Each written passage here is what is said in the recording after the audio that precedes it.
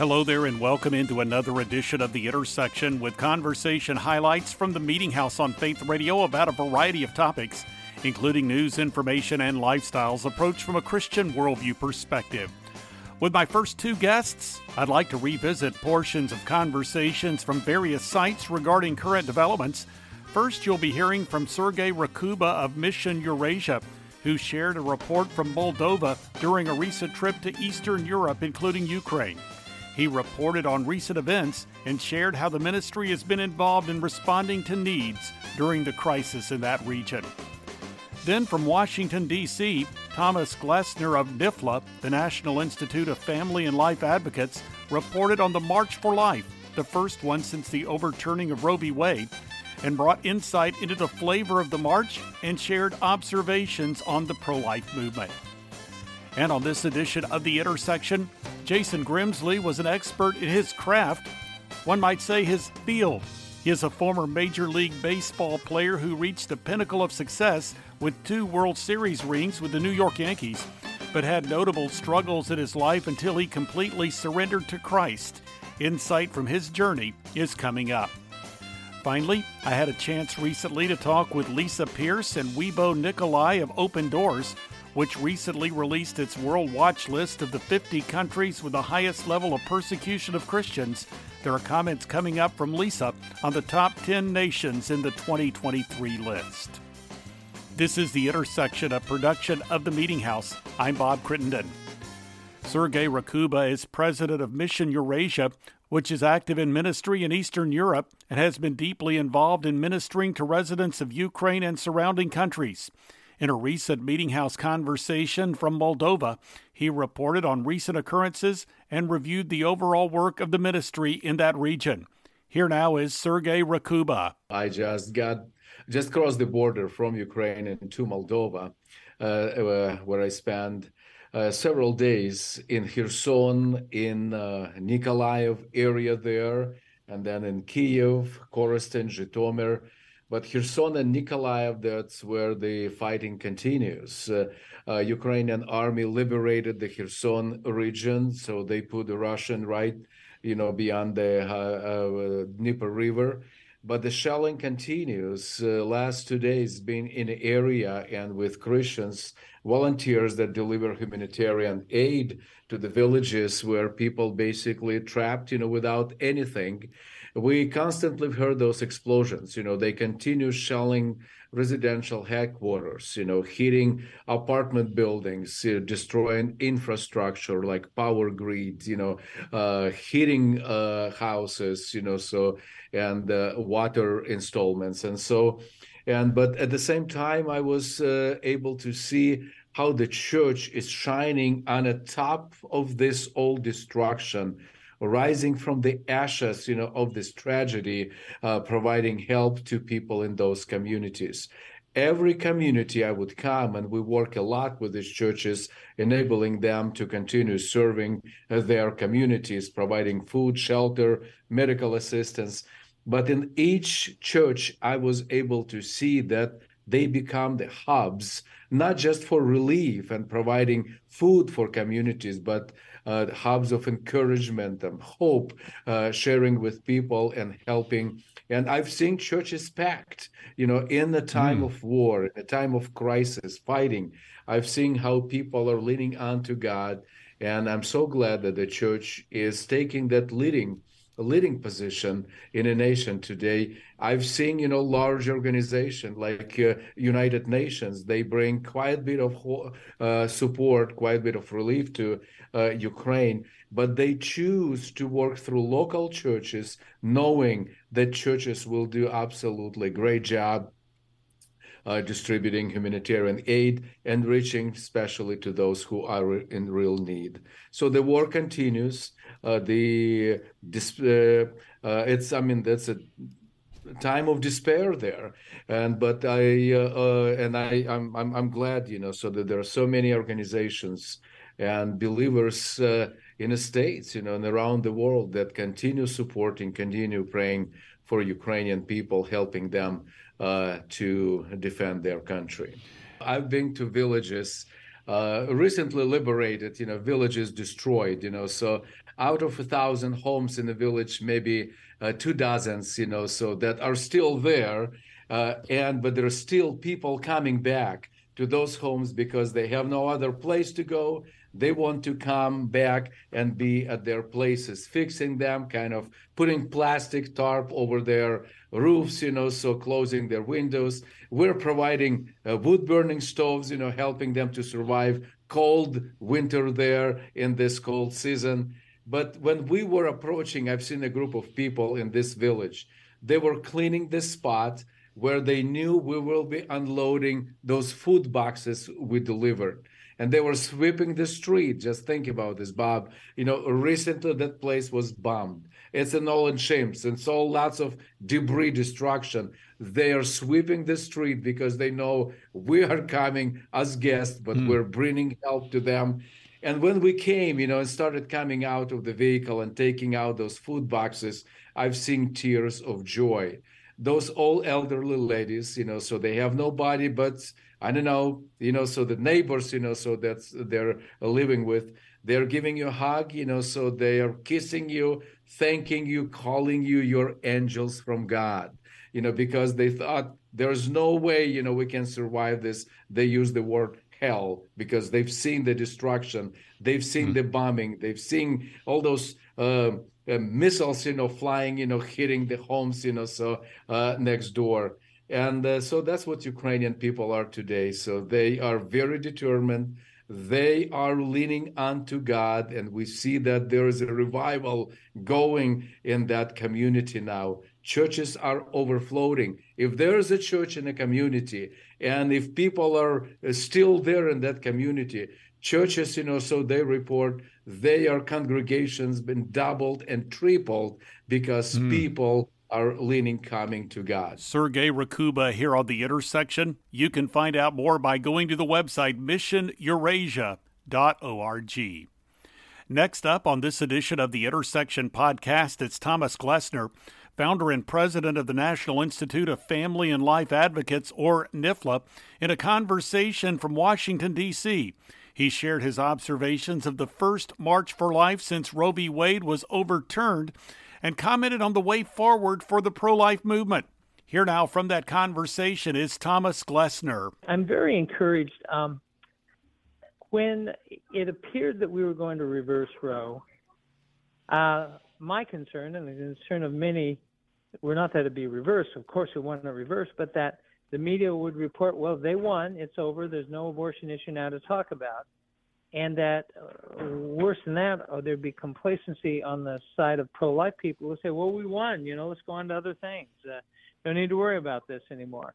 That's really not the case at all. I think everybody here, there's hundreds of thousands of people here, but certainly in the workshops we've had and the speakers, everybody recognizes that this is a effort that must continue, that all the Dobbs decision did, which is the name of the case, all that did was basically like our landing at Normandy Beach in World War II, put us on the beach, established a beachhead. Now, when we landed on Normandy Beach, bloody battle ensued, but we established a beachhead. But we didn't win the war. We still had to keep marching. We had to march into France, into city by city, county by county, nation by nation, until we marched into Berlin and got unconditional surrender from the Nazi regime. So that is the dynamic that's at play here. Abortion isn't ended in America. The other side is brutally going after the area of chemical abortion, which is very much of a concern. And they're going after the states that have pro-life laws. They're going after them to try to get them taken out. And so we're in a war. We are in a war. We have landed on the beach. We've got to march. We've got to win battle by battle before we see an abortion-free America. The founder and president of the National Institute of Family and Life Advocates, Thomas Glessner, joining us today. And I understand you represent more than 1,600 pregnancy centers and medical clinics across the country. And you've touched on it already. I wanted you to dig a little bit deeper and just share what you see as maybe one or two of the principal challenges that the centers and clinics you represent are facing now as you using that analogy, march forward? Well, the other side there was a group called Jane's Revenge, and they declared war on pregnancy centers in the aftermath of this Dobbs decision, and that resulted in 77 acts of vandalism or actual violence against pregnancy centers, fire bombings of several. They have threatened the lives of pregnancy center workers. That is just an extension, though, of the battle that's gone on for years. The pro-abortion movement back in the early 80s essentially started a campaign to close down pro-life pregnancy centers, saying they're deceptive and need to be closed down. So the other side viciously hates the work of pro-life pregnancy centers, and they're going after them in any way they can, through violence or through legislative efforts with their friends in their legislatures, or through lawsuits, trying to file lawsuits against them for deceptive advertising and get them closed down that way. So those are the challenges that have existed for a long time, but they've been heightened by the Dobbs decision, and those are the real challenges and battles the pregnancy centers face. What are the marching orders now for the pro-life movement as you see it from this point moving forward? Well, you know what? The Lord gave the marching orders to the children of Israel after they crossed the Red Sea. Go in and take the land. Okay? Now, when they crossed the Red Sea, they hadn't taken the land, and all they were on dry ground on the other side. But they won a huge battle because of the Lord. And they had many things that happened to them that were negative, and fighting and infighting and battles to go through before they can march in and take the land. And that's going to happen to us too. But our marching orders are take the land.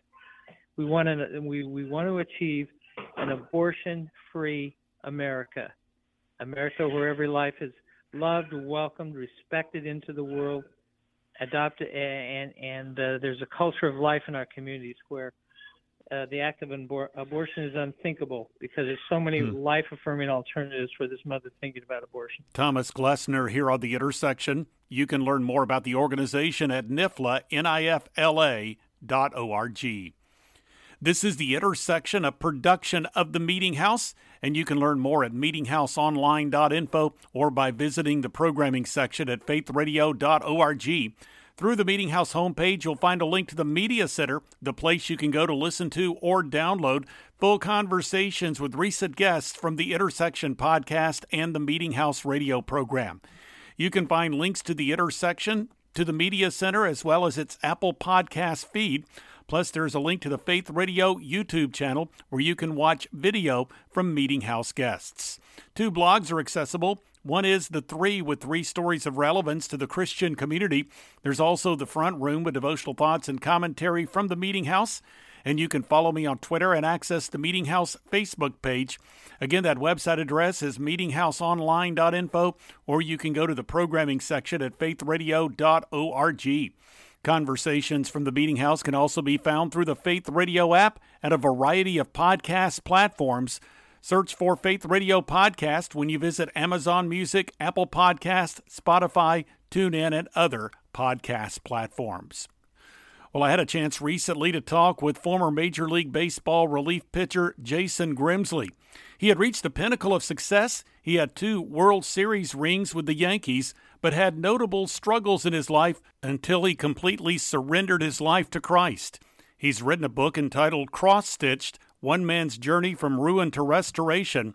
From a recent Meeting House conversation, this is Jason Grimsley now. As on fire as I was that first year, over the next 7 years, it was just I'm not going to say it was a slow fall, because there was a couple times where it was just cliffs I fell off of.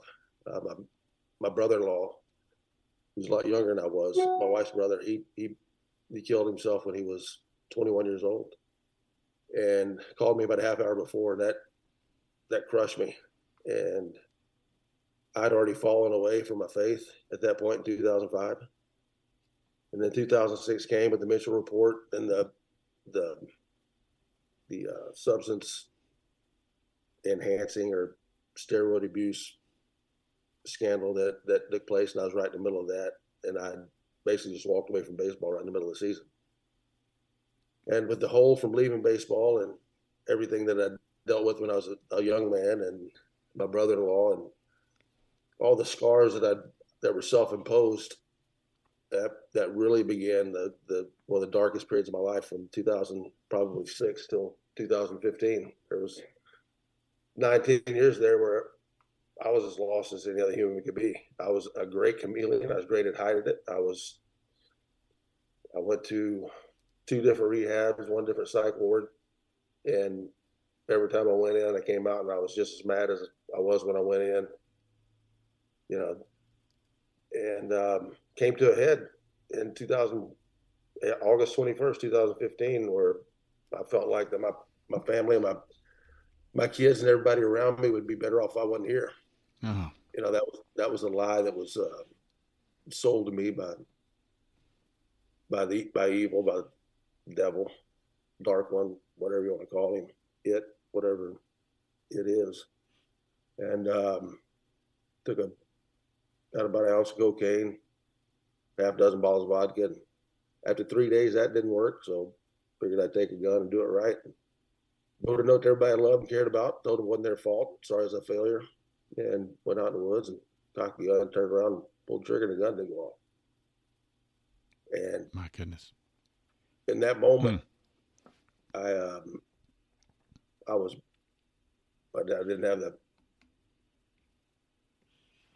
have the courage to do it again. And I sat there and I said, all right, God, you won't let me live, you won't let me die, what do you want? And that began instead of the real quick on fire, fuzzy, warm feeling that I had in 1999 when I was baptized and came to Christ. It was more of a slow burn. He said, okay, I'm going to walk you through this. We're not going to sprint. There's nothing you can do for me. It's what I can do for you. And that began the healing process. And then in the midst of that, I had, after I got out of that particular facility, I came home and I was still of the mind that my family and my friends would be better off without me. So I was leaving the house. I was moving out. And my wife came to me the day before, and the grace that she showed me opened my eyes and my heart to the grace that Jesus has for me. She told me, she said, none of this works without you. I forgive you. I know the Lord forgives you, and I want you to forgive yourself. And that particular moment opened my eyes to what Jesus looks like in another person and what I wanted to look like as a human being. And, with George McGovern's help, with my wife's help, with Michael Smalley's help, with Jeff Wells, my pastor's help, Bo Mitchell, and a group of like-minded men, Christ-like men. I was still standoffish, but it was like the armor that I'd built, God was slowly chipping away and replace it with his armor. Yeah. And got to the point where I wanted to tell my story, and went to Athletes in Action in Xenia, Ohio. First time I ever told my story was in a small group of 7 people. When I got done telling it, it was just dead quiet. And to a man, they all of a sudden, you got to go tell your story. You got to get this out there. You're going to help people. And that began the process of the book. And, here we are today. And I have the blessing of talking to you and speaking with you and getting it out there and sharing the word and trying to do whatever God asked me to do next. Jason Grimsley here on The Intersection. You can find out more information about the organization that benefits from the sale of the book, Emerging Grace Ministries, by going to emerginggrace.org, which has a goal to open a residential campus for recovered adolescents to call a safe home. Well, this is the Intersection Podcast, finally on this edition of the program, to coincide with the release of the 2023 World Watch List, identifying the top 50 countries in persecution of Christians. Lisa Pierce, interim CEO of the Open Doors U.S. National Base, and Weibo Nikolai, World Watch List founder and former Open Doors Global Field Director, talked about this year's list and its implications and trends. Here now is a portion of that conversation as Lisa comments on the top 10 countries in the World Watch list published by Open Doors. Here now is Lisa Pierce. North Korea is back at number one. As you know, it had been number one for many years, was displaced last year because of the extreme violence against Christians in Afghanistan last year with the withdrawal of troops. That didn't mean that North Korea had got better. It simply meant that Afghanistan had got worse. So North Korea continues to be you'd say, a near impossible place to live as a Christian, and yet the church continues to grow. That's because God is always at work. Next is Somalia. Somalia, Yemen, and Libya I could probably speak to together because there are similar issues going on in each country. There is a lawlessness. The governments, where there are stable governments, for example, Somalia, there was a stable transition of government last year, but actually the governments don't have reach into the people. So there isn't any recourse to justice when there's violence, and the government doesn't really have control over their peoples. Christianity, religion is very associated with tribe and loyalty to your tribe. So there are desperate consequences for those who would want to convert. Eritrea has been referred to many times as the North Korea of Africa. Again, surveillance of Christians. There are actually many Orthodox Christians in the country, but for those who convert, for those who want to reach out to others, the situation is very serious. Nigeria, I'm sure we'll talk about in more detail, but Nigeria is the crucible of violence across sub-Saharan Africa, but sadly the situation in Nigeria is far from unique now. It is the most advanced. It's where there are the most killings of Christians that we have recorded, but it's almost the lead of a pack now, and right across sub-Saharan Africa, there's tremendous violence against Christians. In fact, there are seven out of the 10 countries where we recorded the greatest violence against Christians have been in sub-Saharan Africa. Pakistan, again, if you convert to Christianity in Pakistan, the consequences are very grave for the established church. The Christians are very much seen as second-class citizens. There is no recourse to justice when there's violence against them. We see a lot of violence against women. Iran, the situation there continues to be very difficult at a government level. In terms that the church is continuing to grow there. There is generally less, not always, but generally less persecution from your direct family or your community, because many Muslims in Iran are not big fans of the government. But in terms of the infrastructure, the legal environment in which Christians are living and breathing in Iran, the situation is serious. In Afghanistan, the situation last year came to the headlines and there was very clear targeting of Christians, and several things happened. One is that tragically many Christians were killed. Secondly, many Christians who could fled. Thirdly, the ones that didn't flee and weren't killed went deeper underground even than before because of the dangerous, very dangerous situation there. So there have been fewer incidents, fewer recordings of violence and deaths in Afghanistan this year. That doesn't mean the situation has got better. It simply means that it's changed and people are even more afraid than they were at the beginning of last year. And finally, in Afghanistan, there are more NGOs there, so there are more expatriate Christians, and our commitment for Open Doors is that we consider each group of the church in the country to come to a total figure. So the fact that there are expatriates there with NGOs who have a little more freedom to exercise their faith and who aren't converts, that's wrapped into that points rating that takes Afghanistan to number 9. But make no mistake, but the Christians, the indigenous Christians, the existing church in Afghanistan that were there from the beginning of last year, the situation for them is just as bad today as it was last year. And finally, Sudan, the situation there has changed a lot over recent years. It was desperate, kind of 2015, 2016, especially in the contested area of the Nuba Mountains, which bordered the south. There's some stability that came over the last few years, but sadly in this most recent in this last year again, with some changes in the power structure for the Christians, it is becoming the more hopeful trajectory that it was on over the last couple of years has now stopped and turned around, and the squeeze is really back on the church. Comments from Lisa Pierce of Open Doors here on The Intersection. You can learn more by going to opendoorsus.org. We are nearing the end of this week's edition of the Intersection Podcast, a weekly production of the Meeting House.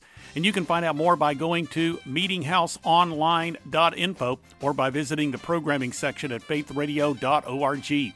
Through that Meeting House homepage, you'll find a link to the Media Center. That's where you can go to listen to or download full conversations with recent guests featured on the Intersection and the Meeting House radio program. You can also find links to the podcast, to the Media Center, as well as its Apple Podcast feed. And you can find a link to the Faith Radio YouTube channel through which you can watch video of Meeting House guests. 2 blogs are accessible. One is The Three, with 3 stories of relevance to the Christian community. There's also The Front Room, with devotional thoughts and commentary from the Meeting House. And you can follow me on Twitter and access the Meeting House Facebook page. Again, that website address is meetinghouseonline.info, or you can go to the programming section at faithradio.org. Thanks for joining me for this edition of the Intersection Podcast. I'm Bob Crittenden.